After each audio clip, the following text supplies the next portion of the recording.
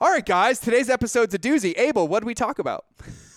We talked about everything. But remember, you're driving. You're driving. You ready? Because I love doing this to people. Here's what I got so far. You ready to sound like a genius, Abel? Because you are one. Ready? Go. We talked about, I got to get my notes, how being identity-based becomes dangerous, how to stop running on autopilot to your demise, how batching in seasons will make you more effective, is the content you consume created from someone you trust in person that's aligned in your morals or values, how messing up in public and making your fuel of yourself creates freedom, how big fancy words are not the secret to success, how to have a healthy relationship with success and keep your humanity, how to use your bigger promises with your future self to keep winning, how having an honest relationship with the creative process creates the best results, how imposter syndrome in your creative process will always poison the results, and how to beat it, how to prime your nervous system to always perform your best. Newsflash, businesses don't build themselves and you should love what you're doing, and how being backstage will give you the clear vision of what success looks like. And so don't forget that you're always driving. That's what I got. Boom. You win, George. It's not a game. We both win, but that's what we talked about, and that's what we unpacked from Abel's genius in today's episode. So stop laughing at this, and we're going to cue the intro. So go listen to the show. So much fun. So much fun.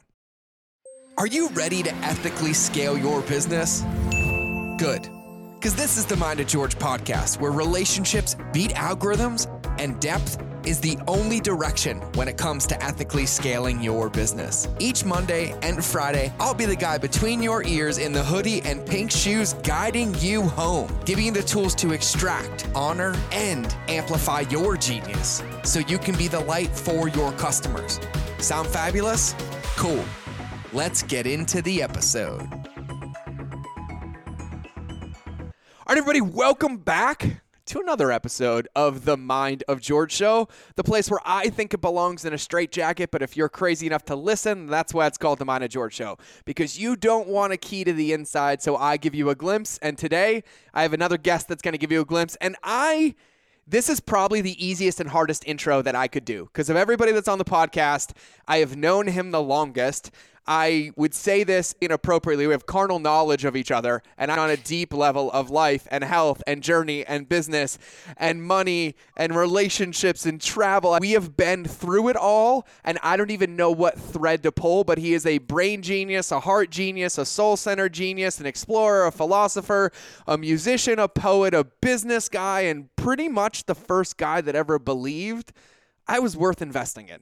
And this is one of my amazing friends who we rekindled, and I'm sure we're going to get into that today because I always love coming clean on the podcast. He's got a picture of his dog on the wall behind him that I happen to take, which is cool to see in the wall. And he is my good friend, an amazing human being, a man that I have watched single-handedly change the world, and he makes good music while doing it. So welcome to the show, Abel.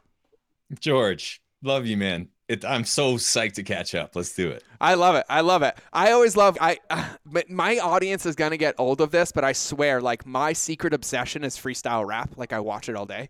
And I was like, I always wish I had a voice to sing, and I can't. And number two is I always wished I could be like Eminem in 8 Mile, which I can't. And so instead, I consume it all, and then I use the podcast to practice all day. And I was like, don't feed me anything. Don't ask me questions. Just let me go off the top. And so the intros are my favorite thing ever.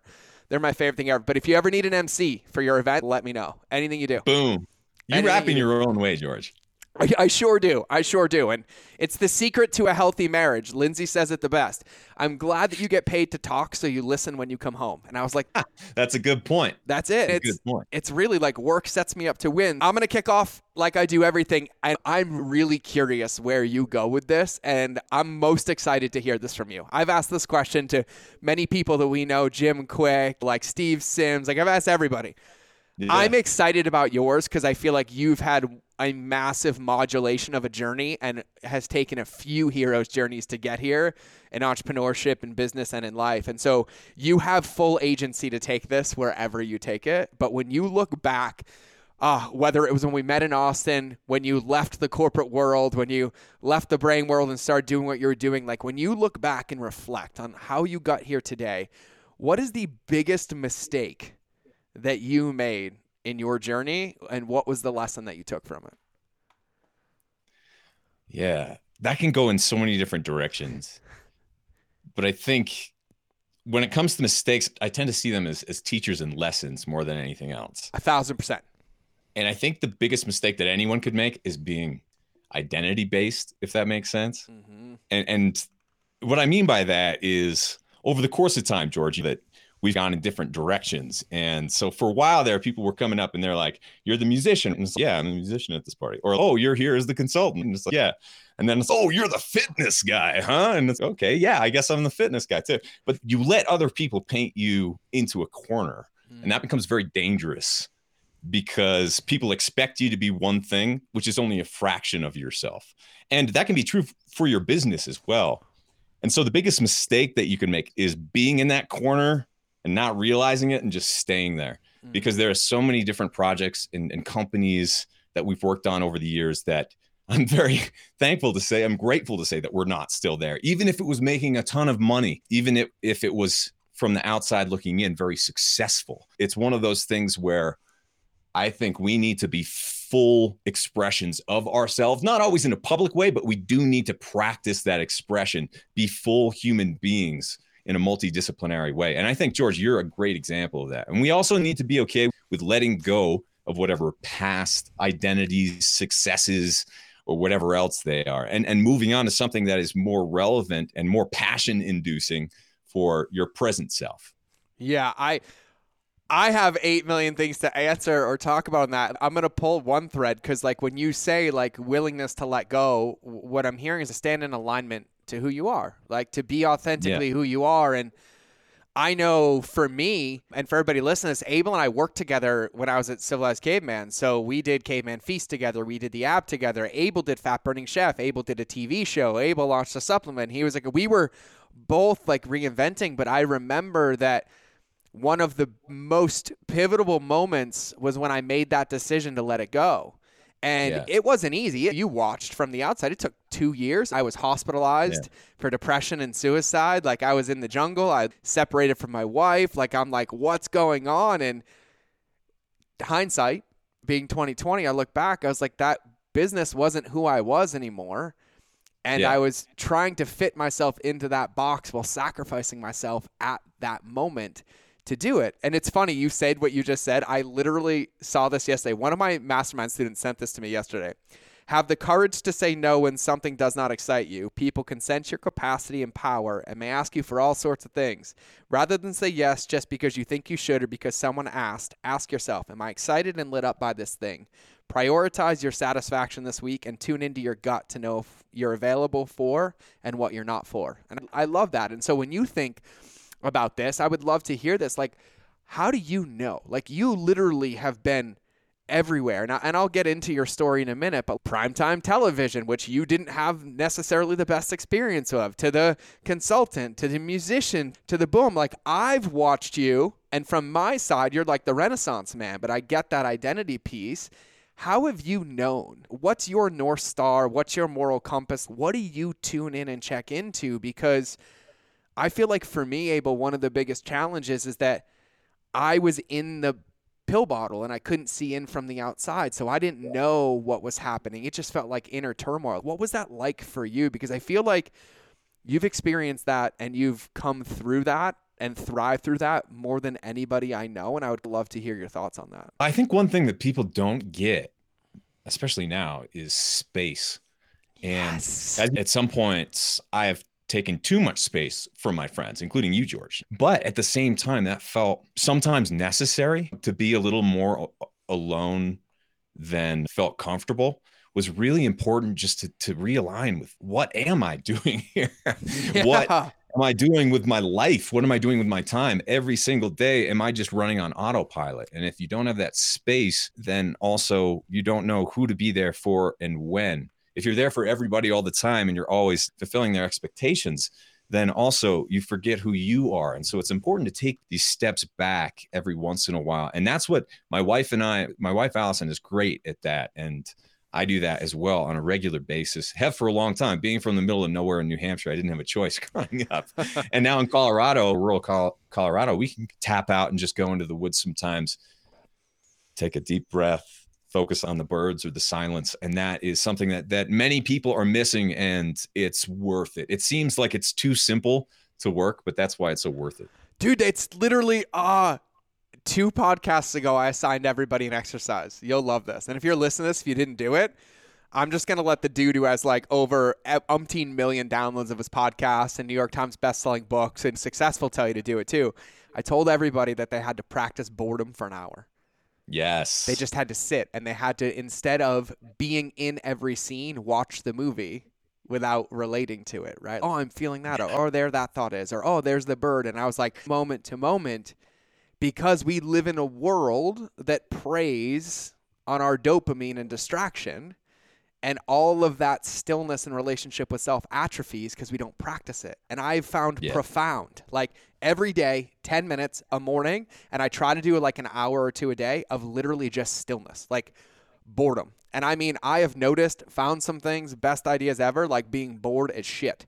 And I followed this psychologist, and this is where I got it from. Like, my men's teachers have told me, but she's like, a children's greatest gift is boredom, because boredom breeds creativity.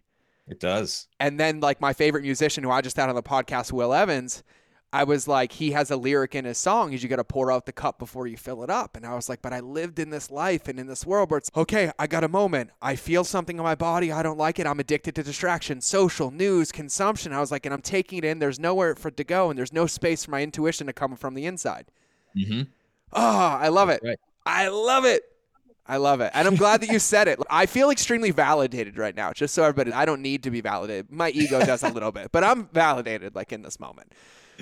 Excellent. No, it's one of those things that I force myself to do on a regular basis. It's one of the reasons I love running. Too. Yeah. It's not because of the running or the pain that you sometimes go through or the challenge of yourself. All that's great, but really it's the space. Same thing with music. It's one of the reasons I go deep into, like, I wake up in the morning and I'll play an hour or 2 hours music. Sometimes I'm just running scales, something that would be like excruciating to my younger self. My teenager, like, I wouldn't want to play with a metronome. I wouldn't want to run scales. Yeah. But now I wake up and I find freedom in that. I let go to that, and I let it suck all of my consciousness in before I can check my email or my phone or get in that reactive state where you're just like, what's going wrong in the world? Let's find it over here. There's nothing wrong here. Let's find something wrong here. It's like going around and squashing all these things all day. Doesn't make you feel very good, and you don't feel like you got much done. But if you create that space for yourself, that's where our best projects have always come from. That's where my poetry book came from. It's like waking up, do nothing, then see what comes to you. Dude, I love that. And when you say music, you're playing music, right? Yes. Yeah, sorry. Listening to music is super important too. Yeah, so I would love your thoughts on this. This is why I love being on here with you. Like, my normal out the window. Here we go. I'm like, yes. Here's this. I just did a podcast on this as well, where I talked about how people don't realize that they're setting themselves up to fail and silently poisoning their program. And I was like, think about, you get this more than anybody, physical exercise. Your brain is like something like 20% more neuroplasticity available to learn. But yet we go to the gym and it's bitches and guns and my life sucks and it's boom. And we're programming it, and we leave and we're like, I wonder why I'm still angry. And so 3 years ago, I cut out all music with lyrics. It was a rule. After Costa Rica, some silence, some ayahuasca, like no music with lyrics. And it was mind-blowing. And then now, like, I'm very intentional. Satsang or shamanic music or Icaros or Will Evans or instrumentals or opera or anything. And then my 2 favorite things now are movement and silence. And I will tell you, like, I have found the depths of my shadows just in a workout without having something to listen to when that rep gets hard or that muscle hurts, or I'm like, I said I would do 10 and I only did 8. I can't write down 10. I have to write down 8. And like the integrity part of like all of that stuff is mind blowing. And I love that you talk about this space. How do you go about, you create a lot, and I love that about you, right? What's your balance or kind of your mixture of, I'm going to have space to create or I'm going to go consume? What's your consumption cycle? Do you listen to music? Do you read books? Do you listen to other podcasts, or do you try to protect that and then just try to create more? Yeah, what a fascinating question, because there are a lot of different things that we do, and I'm bouncing around from one thing to another. But one thing I definitely make a habit of is I follow more of a weekly schedule than one that's daily, because you just can't fit everything into the day. Batching things is really effective, and also doing them on a seasonal basis. Growing up, I loved doing multiple sports. I was never great at any of them, but I loved playing basketball, baseball, soccer. running, ice hockey, and all these different things, practicing different skills from season to season. And I'm always trying to create something, but I want it not to come from me, if that makes sense. I want it to be free energy that kind of appears to myself, where I feel like I have nothing else makes sense to do but this. And I try to follow that feeling and that passion. Sometimes it's not there, honestly. Sometimes I'm not really doing anything. I'm more like trying to stay in fighting shape from a fitness perspective, from a music perspective. So I see all that as working on your craft and keeping your craft up. And with multiple crafts, you need to partition that in a way that makes sense. But instead of one taking away from the other, as long as you partition them, they enhance each other instead of taking away from each other. So like practicing scales and music to the point where I get tendonitis. Oh, thank God I've been doing a health podcast for 10 years and run marathons and got geeked out about tendonitis from a totally different direction, but they inform each other. So anyway, I guess the first part of the day, I try for that to be creative or productive. And sometimes it's creative, going in an artistic expression direction. And it's really important for that not to be limited by money. But other times it's more like business things, which makes sense. It's like, oh, I've got to do this today. So usually I'll start off with the creative and practicing my craft stuff, like practicing music, doing a little bit of free writing. Also, spiritual readings are really important to me. The I Ching and a number of different texts on symbolism, symbology, and Native American mythology, and all sorts of different things. I try to have at least one reading a day, and my wife does as well. And we'll go through them together for a few minutes, read a little bit of some ancient master, just to get a little bit of perspective. And that's important. So the first like third of the day maybe is, I try to make that where the time is untouchable. And then the middle meat of the day, that third is usually productive work that's going to advance business products or processes, and we have to get that done in order to pay our bills, generally speaking, or stay above water. And then the end of the day is more, that's where the consumption comes in, where I'm out of willpower for the most part, but I do want to either spend virtual time with somebody. Like I consider, if you're watching someone's YouTube video, if you're watching this right now, it's not exactly like hanging out with us, but it almost is. And so if you're watching someone for an hour or 2 hours, be very careful about who you're watching. So a lot of the people I tend to watch are literally like, I watch my neighbor down the street who's a filmmaker who has a YouTube channel. Yes. And I watch a lot of my friends who are in the health space, and then a lot of people in music. Some I don't know, but a lot of them I do. And most importantly, the people who if I'm consuming their media or their books or even their music, I need to trust them as a person from a spiritual direction to at least some extent, because if it's coming from a bad place, I don't want it to be involved in my life at all.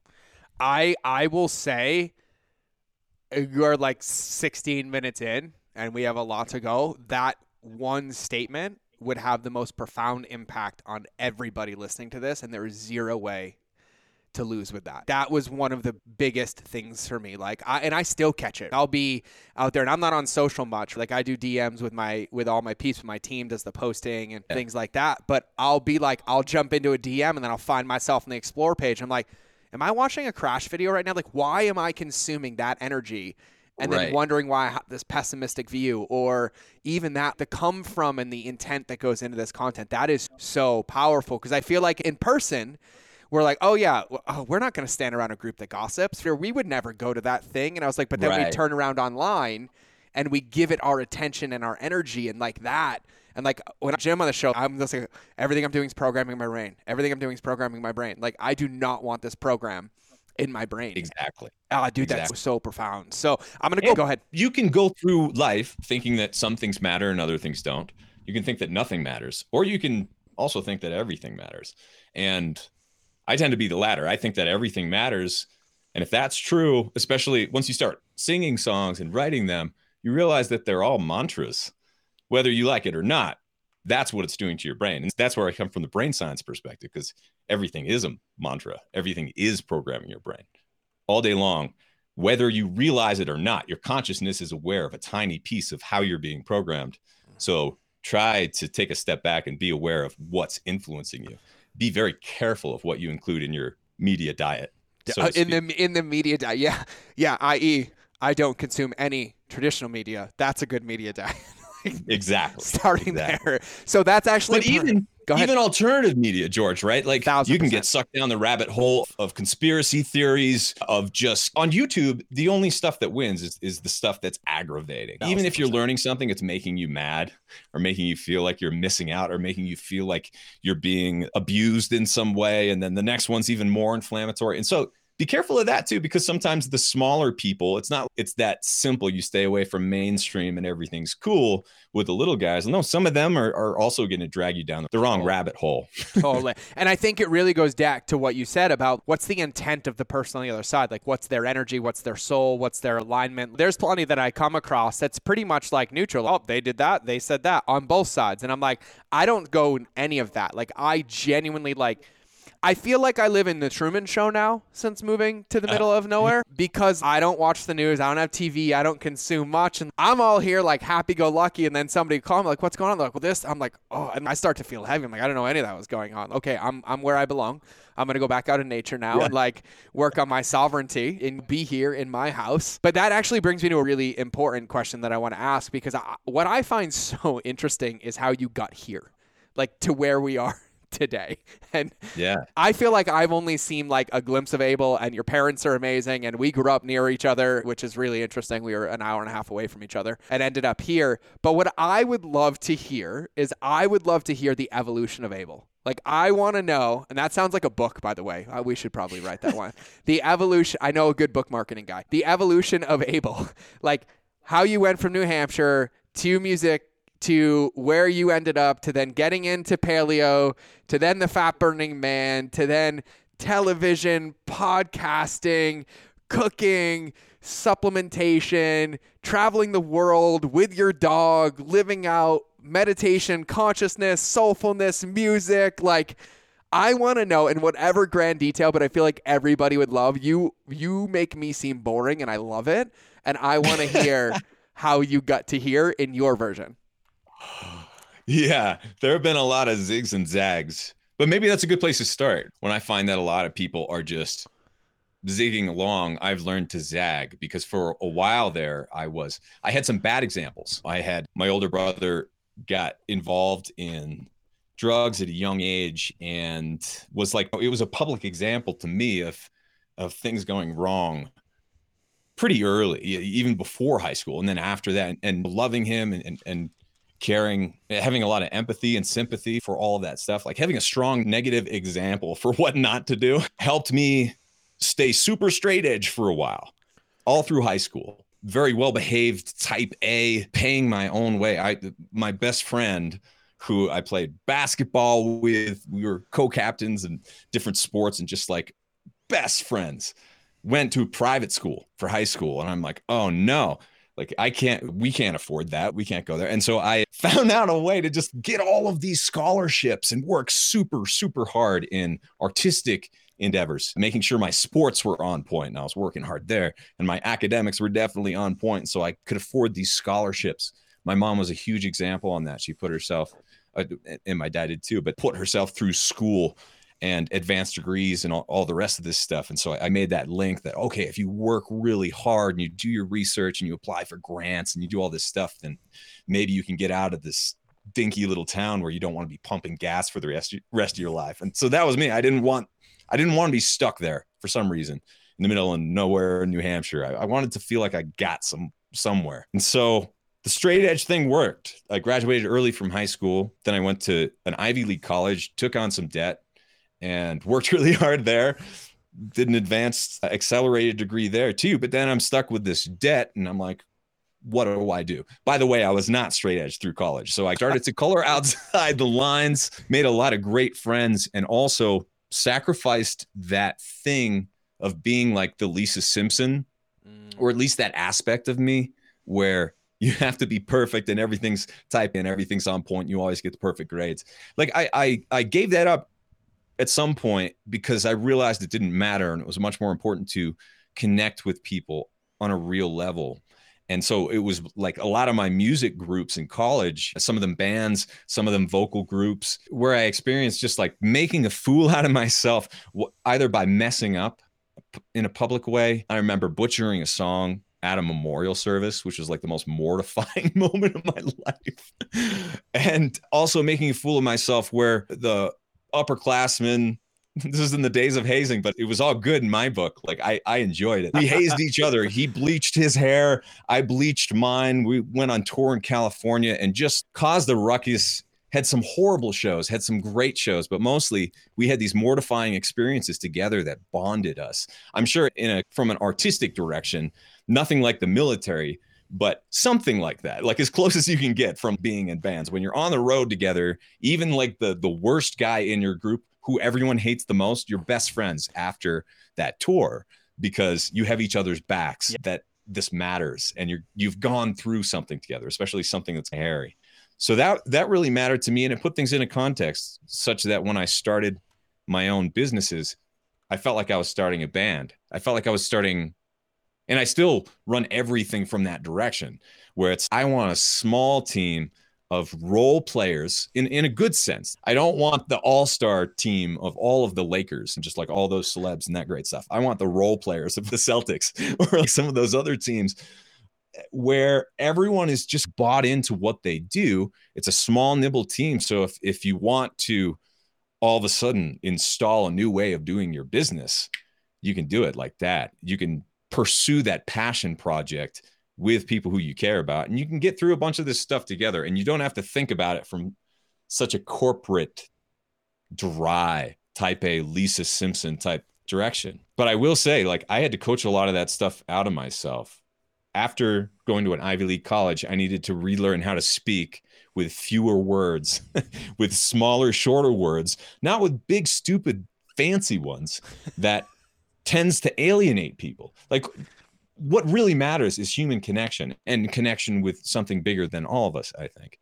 And there's a lot of education, a lot of conditioning in the corporate world, I'm sure in the military too, that hardens your humanity to the point that you feel like you don't have it anymore.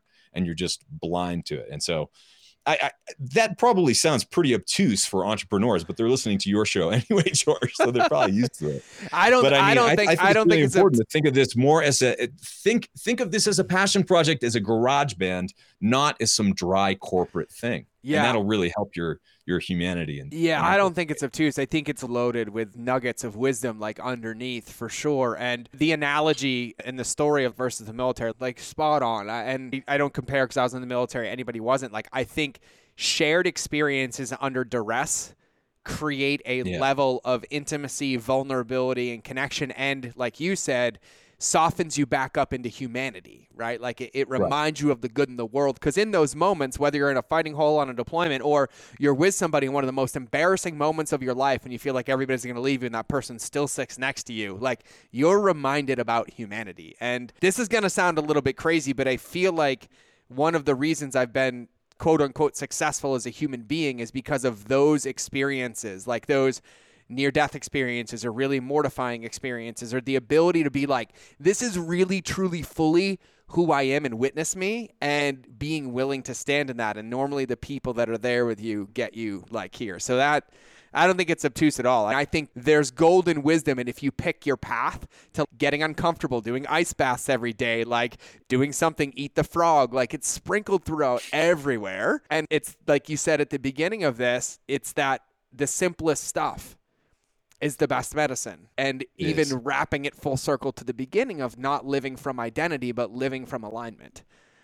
And like really being willing to do that. Because you learned a lesson in college that I didn't learn until I was 35, like I can only be myself. Like you knew me when I wore masks left and right, and you loved me through it. You probably knew I was wearing a mask. I didn't. I was surviving. I was like, this is my trained trauma response to survive. Look, like I'm Lisa Simpson with a different track record behind me. Like I got it all together. I have all the answers. I know how to do it. I'm the winner here. I'm the best here. Well, really never being it.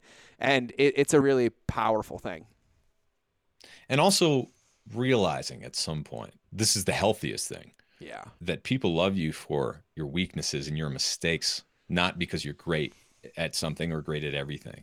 And that's so powerful, because especially, and this happened to both of us, George, because we experienced success young. We were still puppies in our 20s and started getting tastes of some legit success. And then people treat you differently, or they want something from you, or they'll put you on this pedestal, which actually degrades your humanity and reinforces whatever masks you have and makes you think that people only love you for what you've accomplished. And that actually leads to a mentally sick place that we all have to go through at some point. But what heals it is realizing that people love you for your weaknesses and failures even more than what you're great at. Yeah, dude.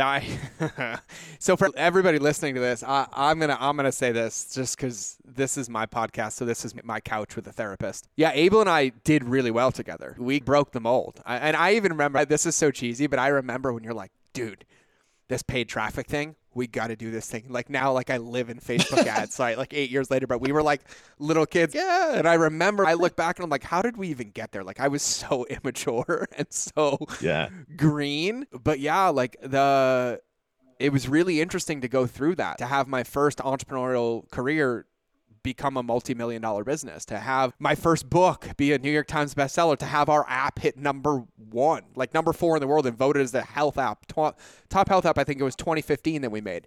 And the dissonance was insane because I was like, there's no way this happened. No way. Like whatever. Like I know you remember when my book came out, like I struggled intently celebrating that book, especially with the toxic co-author and stuff like that. And then everybody starts treating you different. They're like, oh, here's this label, here's this label, here's this label. And that drove me into the hospital. Like basically what it was, because it started finding every skeleton in my closet. And it wasn't when I was with people, it was when I was alone. And it was like, what about, and then it was this massive measuring stick. And just so everybody listening to this understands, then that allowed me, and here's what I did. I started projecting. I was like, he did it to me, and she did it to me, and she did it to me. And it was a part of like my acceptance of my own shadows. And then I had to go through that work. And then I called Abel, I think it was like a year ago, maybe 6 months ago. No, it was like a year ago. I was like, I'm so sorry. I was like, I made you bad and wrong and the bad guy and I only saw this, and I have an unhealthy relationship with the masculine, and I'm working through it, and now it's a gift. Now it's such a beautiful gift. But it really, as you say, it brings up so much. And I will say the one North Star that I've always had with you, though, is that you always see people.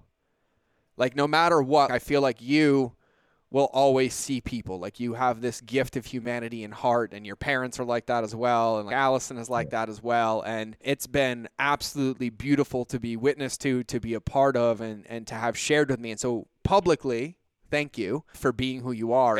And for those of you listening to this, is going to sound really cheesy. I probably wouldn't be here if it wasn't for Abel, because I was just a guy running from pain and trauma and death and destruction and trying to get everybody to like me and sacrificing myself. And he's like, hey man, we can do something with this. And I was like, what's business? I don't know what business is. What do you mean? What are we doing? He's like, don't worry, I got you. I'm like, no, George, we're starting a band. Yeah. And then I was like, all right, let Jesus or Abel take the wheel. Thanks, Carrie Underwood. And I just sat back, and he's, say this, record this, do this. And so then here we are. God, 10 years later, basically. Yeah, 10 years later. Oh, it's, God, I think it's 9 years now. And so, yeah, I wanted to thank you. And I think what I love about this, and for everybody listening, and to have you here to have this conversation, if you're watching this on YouTube, you're with us. It's like one of those like red table talks. I'm like reflecting on like how we got here and all of those inputs required to get here, and all of those lessons and the humanity. Like when I disappeared, when you disappeared, when you ended up in situations you didn't want to be in, and then I didn't lean in, and I was like, oh, I'm mad at him. And I was like, but I have no idea what he's going through, nor do I want to go through it. And then it's all of it. But I feel like what you said earlier is it's the willingness.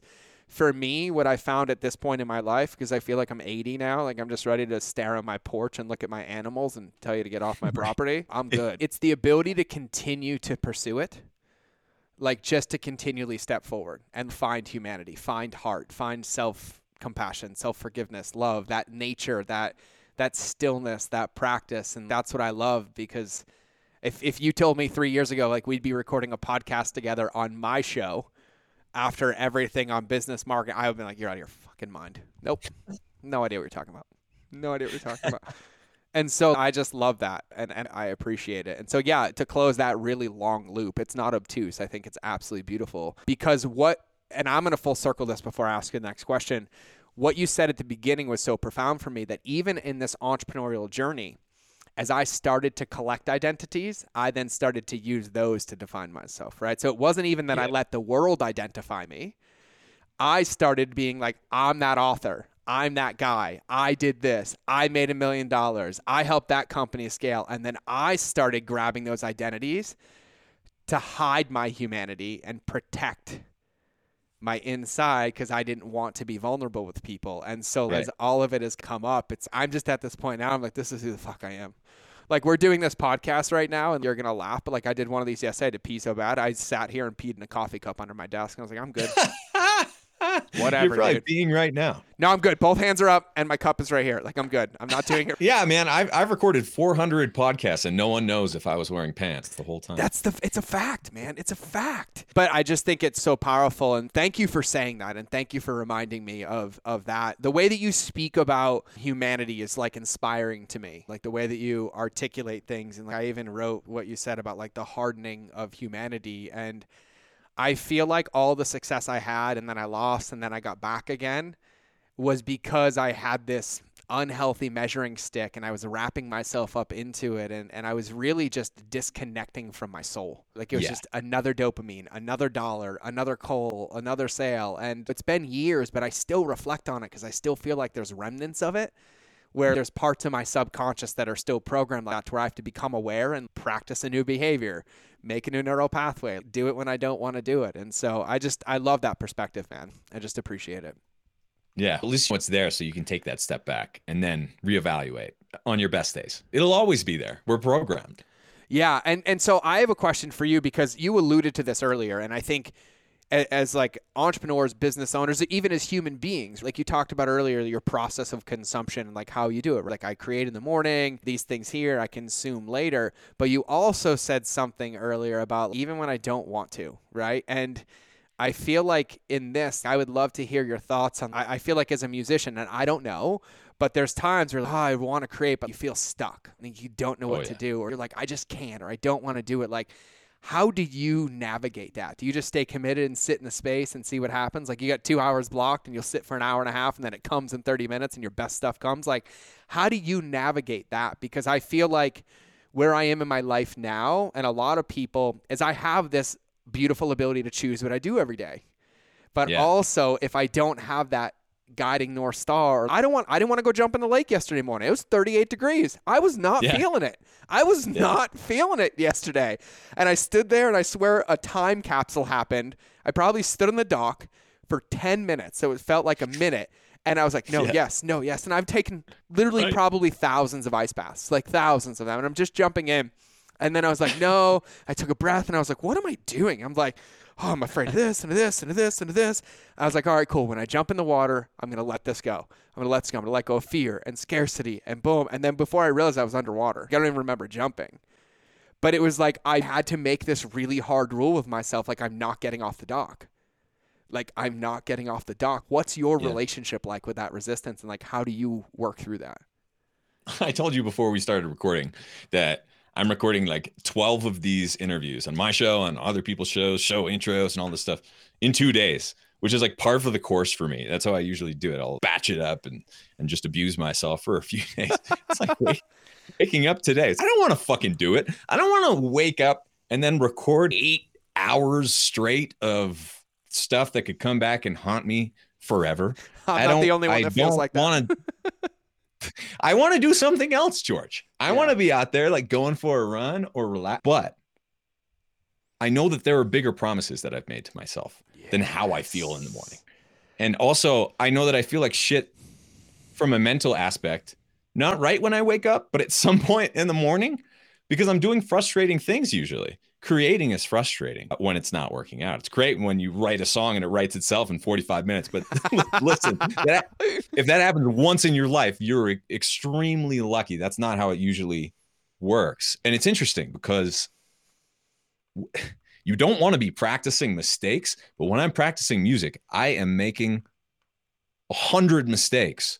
Maybe way more than that for hours straight. I'm just making mistakes. Same thing when I'm working out, but like I'll be focusing on my mistakes and that's frustrating. And then you start showing up to the piano or you start showing up to your guitar with all these expectations, with this imposter syndrome, with people only love me because I played this song, or I played this mortifying gig on this guitar, I could never look at it again, or just I'm supposed to sound good every time, or because I'm a singer, my voice is supposed to be in tune and sound great with perfect distortion whenever I want to growl. And if it's not, then you're a failure and nobody loves you. So once again, we come full circle back to that. It's the same deal with your work, your keyboard, your computer, with writing. But one thing I will share that I think is super important is, to the extent that you can, when you're trying to create, do not have any editor mode on your brain. Put yourself in that creative mode, free writing or doodling or noodling on your instrument or whatever it is creating, and do not assess it. Do not try to edit it. Just let it come straight out, stream of consciousness, and give yourself that freedom. Because once you start trying to put the brakes on as you're hitting the gas, that's where you get the writer's block. That's where you get into your own head. And so when in doubt, there are always things that you can come back to. Deadlifts and squats. Like those will always work. And so will practicing your scales, because like the circle of fifths and the major keys and the minor keys will always be there. You've always got to keep your dexterity, and you'll lose it if you don't keep the stuff up. And so I do a similar thing with music and creating, where it's similar to fitness. It's you just have to show up. And then if you show up, it will get done. And you just have to know that you won't want to show up most days. Like most days that I really have to work, I just don't want to. Then by the end of the day, I feel fucking great. I feel fucking great. And then I can kick back for a month or two because I recorded 12 in a row. Yeah. Dude, that's how it is. Oh, dude, I have so much from that alone. We could do a whole episode on this. But like, I remember there was something I had to do, because you knew me when I was like chiseled out of rock.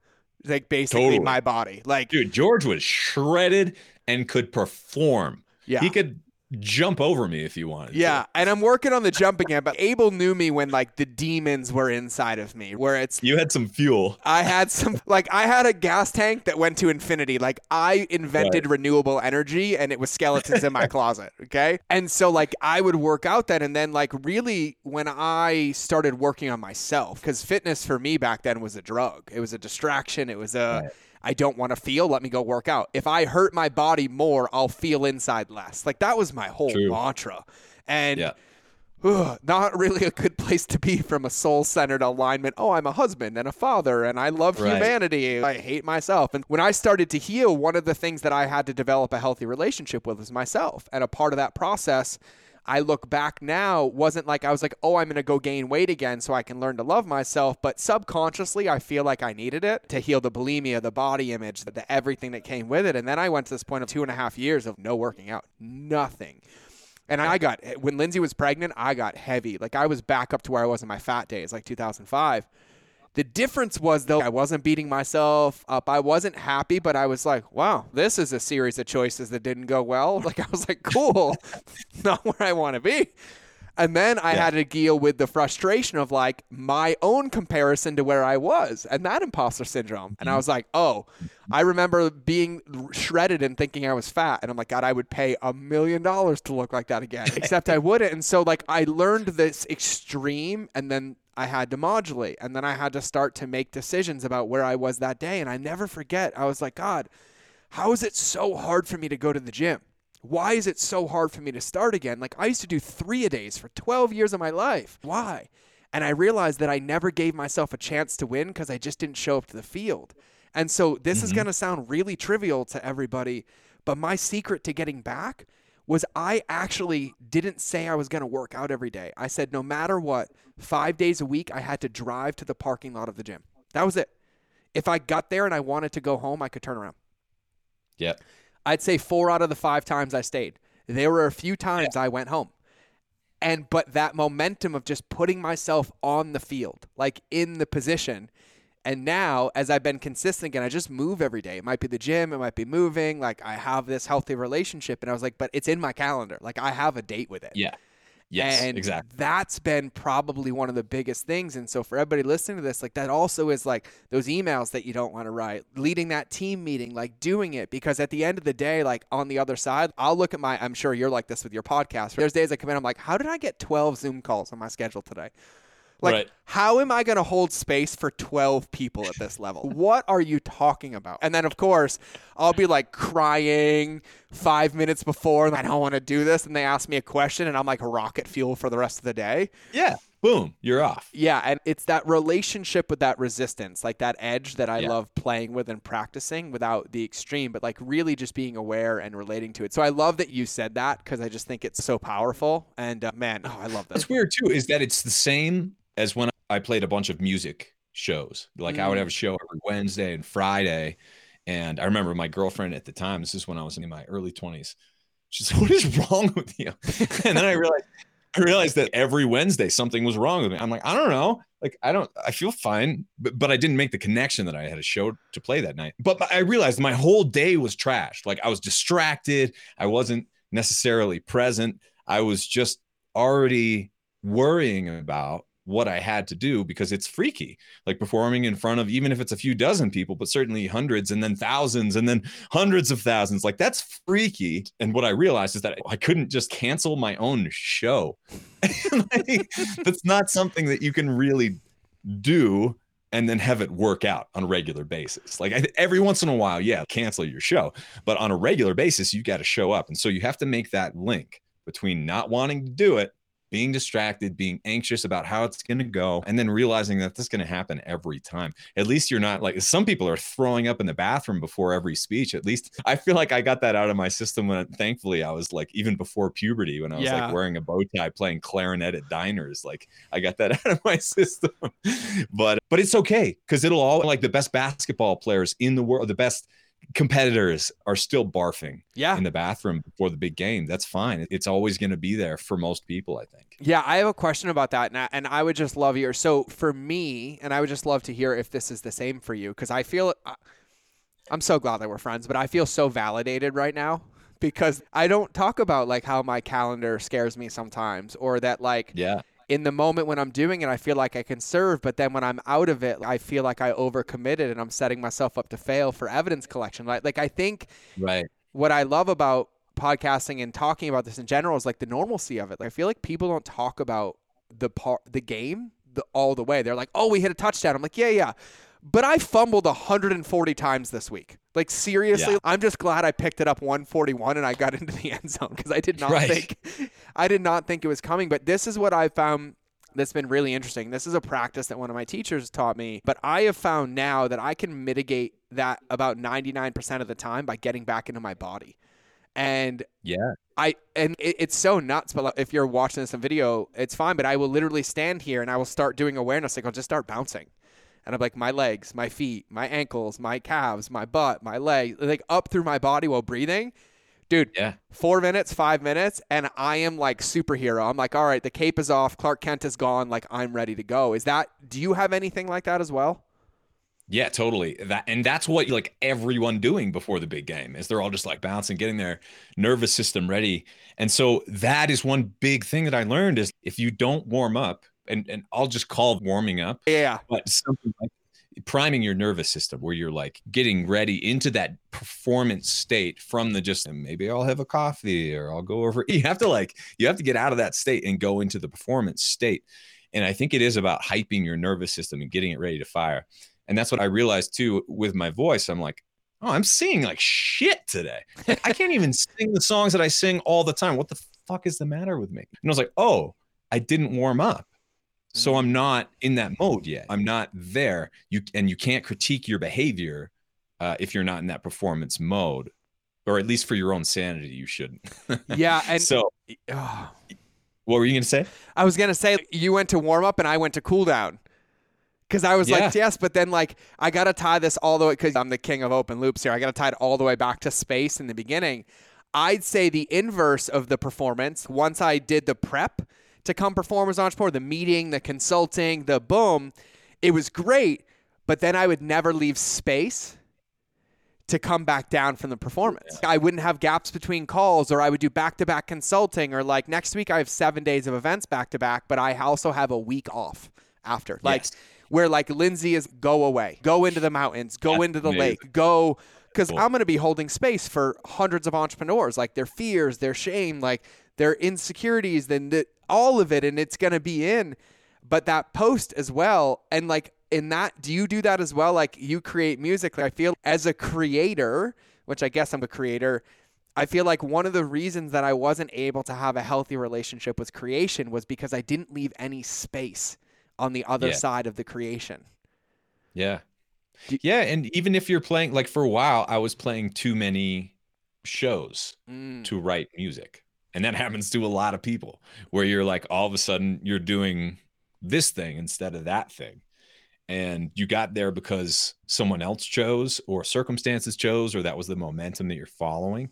It's really important, once again, to be like, oh, what do I want to do again? Do I want to advance my career by doing more podcasts and doing 5 a week and risk burning myself out? Or do I want to focus over here? And for everyone, there's going to be a different answer to your question. And even for yourself at different points in your life, like I've taken a year off from this podcast and even from the internet a couple of times, like at the height of our success, I've done that, which is like everyone is so befuddled usually. But I experienced the same thing when I was working in consulting, and they're like, you're going to be a VP by 26 or whatever, and all this stuff. You're crazy to ever leave this job. And it's just, nope, I'm officially broke now. I have no money, but I paid off my loans. I bought this old Mercedes diesel for $2,000 and drove it across the country and hung out with friends and explored places that I'd never seen before, happily broke, like for the first time in my life, because I didn't owe anyone anything, or at least that's what it felt like. And that is somewhere where that space is earned. It's really hard to get there. It takes a lot of work, especially if you're older with more responsibilities in your life. It's you have to earn it, but you can't just say, look at that person over there, like living the dream life by Glacier National Park, or just like living out in national parks and stuff. You can't say, look at over there. They did it. I'll never get there. Life is so great for them. That must be nice to wake up at these. No, like you could get there too, but it's going to take a lot of work and a lot of prioritizing your own life if that's where you want to be. And so I think the more we're in our 30s now, George, and we met when we were in our mid 20s, and I just feel like it's a totally different situation that we're in now, both of us, but it's a better one. It's a better one because you can start prioritizing the things that you really like to do with your life and with your business as well. One thing that's incredibly important to me that I've realized a couple of times is that you don't want to be like making a bunch of money and not working, or at least I don't. I've done that a couple of times. And number one, it does not work out generally from a business perspective. I know there are people out there who are just like, hey, build this business and then kick your feet up and watch the millions come in. But that is not how it works in my experience. So number one, that's not a good business decision usually. Number two, it's just something where having the ability to once again make that space for the things that you really want to prioritize means that you can do whatever you want to do. So going back to your earlier question, George, like the evolution of Abel, I remember watching this dumb TV show in the 90s that was called like The Pretender or something. I remember. And I think it was canceled immediately. But there were a couple of episodes where it's like, oh, this guy, he's just like probably in his 30s or something. And one day he's a race car driver. Yep. And then the other day he's just like doing surgeries in the middle of the ER. And then the other day he's flying a jet. And it's like, man, that would be really fucking cool to grow up.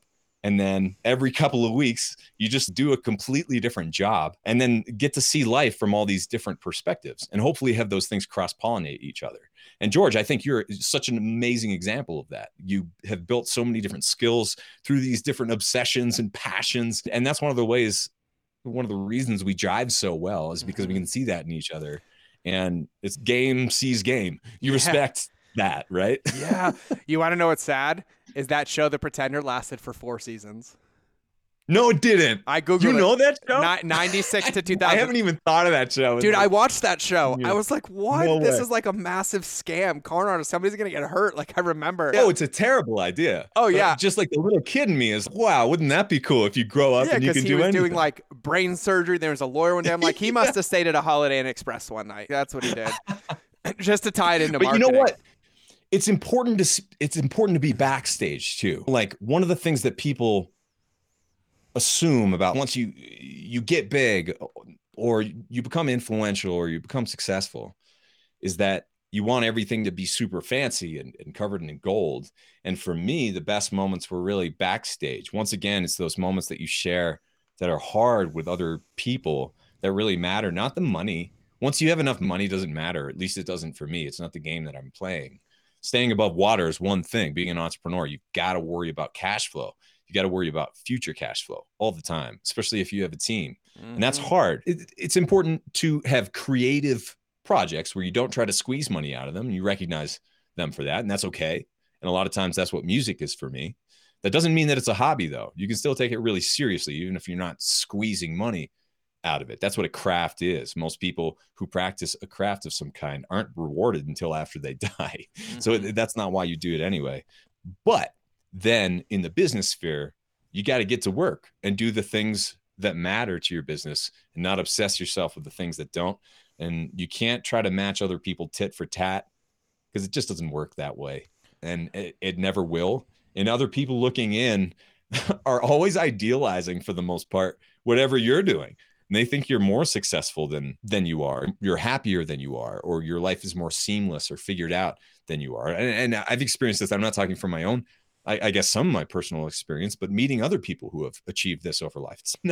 It's the ones who maintain their humanity and their ability to hang out backstage with the guys who are broke and have always been broke, and hang with them on a human level, like a Dirty Jobs level, where you realize you never get out of that. Like, the most fun I'll ever have is eating dehydrated bean burritos out in the woods on a camping trip. Like, I don't want to be on a yacht. Yeah, dude. Oh man, talk about like remaining humanity, like with life's lessons, having it together. I feel like we could have a camera crew following my reality show. I thought I had my life together. Now I have kids. Oh man. My life looks straight out of a sitcom. Like, I couldn't if I tell people like what my mornings are like with a 4-year-old boy going on 16, they're like, no way. I'm like, no, seriously, like, that's what happened. No, that's what he said. That's what we did. No, we did that. Yes, driving to school yesterday, we moved. We couldn't find his socks. I found one sock under one seat, one under another seat in the car on the way, mismatching, and that's what he wore. And I felt like a guilty parent because I didn't remember where I packed his socks. Yeah, that happens like all the time. Oh my God. Oh, I love it. And the one thread I'll pull, I'm going to do some rapid fire questions, but the one thing you said earlier about living in the national parks and like looking over there and having like jealousy or, oh, I could never have that or whatever. It goes all the way back to the opening part of this, which is the identity thing. It's one of the reasons that I didn't have that life was because I was holding on to an identity that wouldn't allow me to create it. And I wasn't willing to let go of that identity yet to have the life I wanted. A lot of people don't know this. Like, we live in Montana now. I had never been to Montana until the day we drove in. Ever. It's so crazy. Like, for anybody who knows me, like control and safety and all this stuff is a big thing. My wife and daughter come and I was like, I trust you. And I'm like road tripping in through Salmon, Idaho, come over. And I was like, I'm home. Oh, this is interesting. Okay, I think I like this. This is good. And it was like, but it was like a reinvention of self. Like, I left George in California. Like, I left the George as I knew him in California. Whether you're study consciousness or many worlds theories, that instance is in California because there's a new one here. But I'm also happy than I've ever been because I was willing to trim that identity and like literally leave it back there and be like, I am who I am no matter where I am. But like, now it's about my life and being in a space that supports my family and myself. And so I love that. Like, to full circle it all the way an hour later. Like, I just love that answer. Yeah. Yeah. And you choose it, but it takes a lot of risk. It takes a lot of courage. It takes a lot of people calling you crazy over and over again. And then you realizing that it's worth it. Even if you are crazy, it's worth it. Yeah. And then my journey was just accepting, wow, totally. I am like, that's one of my superpowers. Like that, I feel like a lot of us are like willing, like Alex Sharfin, one of our dear friends. We're the ones that are willing to go out and decide what the future looks like and come back and start building it. Like we are crazy. And I was like, I love that about us. Like we're willing to drive into the darkness and into the unknown, knowing we can light it up, and we trust our intuition to go there. Like that. I don't know. I just feel like that's what it is. Do it with an open heart, an open mind, like clear vision, and make sure you bring everybody with you. That's the way to play this game. And if you're bringing your true self to your work, then it's an act of service. I think it's something, one of the reasons I do what I don't want to do repeatedly, which is making my show and writing books and all this other stuff, is because I do hope that it's helping people. And the imposter in me says, ugh, it's not helping anyone. This is just an ego-driven behavior or something like that. On a regular basis, I hear, and you do as well, George, you get the emails and you get the messages from real people who are like, this fucking changed my life. Yeah. And that's what keeps me doing it, because it's, at some point in life, you realize that it actually is easy to make money if you're willing to compromise on ethics. And that's how most people make money, unfortunately. But if you're not willing to make that compromise, then those business decisions and opportunities never really appear or materialize to you. You go a different route. And even if it's harder, it's making you sharper, is the way that's how I feel. Even if it's not sharper physically or mentally, it's spiritually, it's going to sharpen you up, because you're doing this out of a true belief that you can make the world better, and that you're doing it from a real place that's grounded in who you are, and also hopefully going where you want to go. Yeah, dude, that's a good one, because I think I agree. And thank you for being one of the ones who stays aligned and playing the long game with a lot of us. I think the secret to not sacrificing ethics is maintaining them, but then the secret is consistency and congruency. Yeah. It's just over a longer spread. Yeah, just showing up. Like that's really what it is. Like, and I don't know. I literally, like, this podcast is seriously like a key into my brain. Like, I don't celebrate my wins enough. Still to this day, like where I am teaching it, doing it, like one of my biggest shadows is not celebrating my wins, because sometimes I don't like the feeling of letting them in and having it be there. And as Stefano says, yeah, that's called joy, bro. Enjoy it. And now I'm having this relationship with joy, because even a couple weeks ago, like, I probably had the most challenging 2 weeks of my life, like a couple weeks ago. Lost a lawsuit. We have this. We have lawyers involved with this and custody and boom. And I was like, I feel guilty because I'm so happy. And he's, oh, it's called joy. Yeah. And I was like, what? And then I would find myself trying to find ways to diminish the happiness. And I was like, no. And so here's what I'm doing now. Like, you say this, I love this podcast. I love doing this. I was like, what's the most uncomfortable thing I can do? I'm like, I'm going to read reviews on the show every week, because it makes me uncomfortable. I've done it now. Like every Monday episode, I'm reading reviews as they come in on the show. And I'm holding back tears. And I'm like, nobody can even like really see me, and they're listening. And if you're listening, you're laughing. I'm like, got my legs crossed. I'm like squirming as I read it. It's like I got complimented by the cute girl for the first time. Like my wife, like hit on me. I'm like, I don't know what to do. That's great. I love it, man. I think it's so good. So I'm gonna go rapid fire for you real quick. What is your absolute favorite food? Lately, it's sourdough pizza. Ooh, like homemade sourdough? Ideally, but we actually found one that's frozen that's pretty good too, which blew my mind. That's legit. But I will say, we put our own toppings on it mostly. Yeah. Oh yeah. Which is an important part. And then of course, like I'm big into spices. So like having a few of those that are solid, like really good oregano. Yeah. Yeah, man.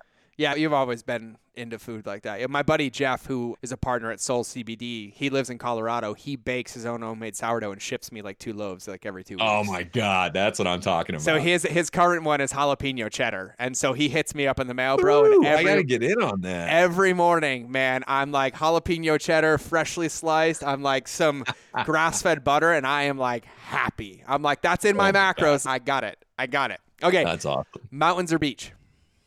Mountains. Yeah. For those of you who don't know Abel, like I watched some travelers like in Tennessee's and mountains. Like I figured you were a mountain guy. Absolute favorite book that you've ever read? I think it's going to be Wabi Sabi, which is talk about obtuse. But I saw you post about that. What's that? I think you told me about that at some point. I probably did, because it's basically about the beauty of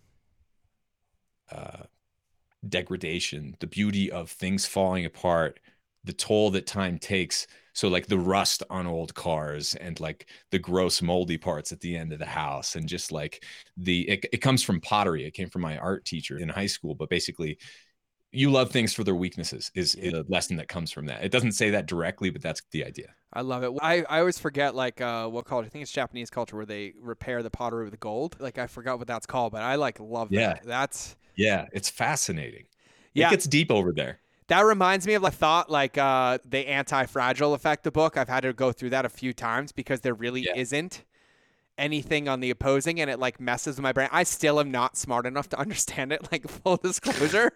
I'm like, can I have the picture version? Can I just have the picture version? Can you break this down for me? But I actually understood quantum mechanics and like many worlds theories faster than I understood this like anti-fragile effect, but it reminds me of that.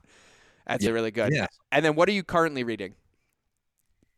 Oh my God. So when I do 12 like interviews, not all of them are on my show, but basically I have a stack of books. And so I just read Rob Wolf's new book, Sacred Cow. Excellent book.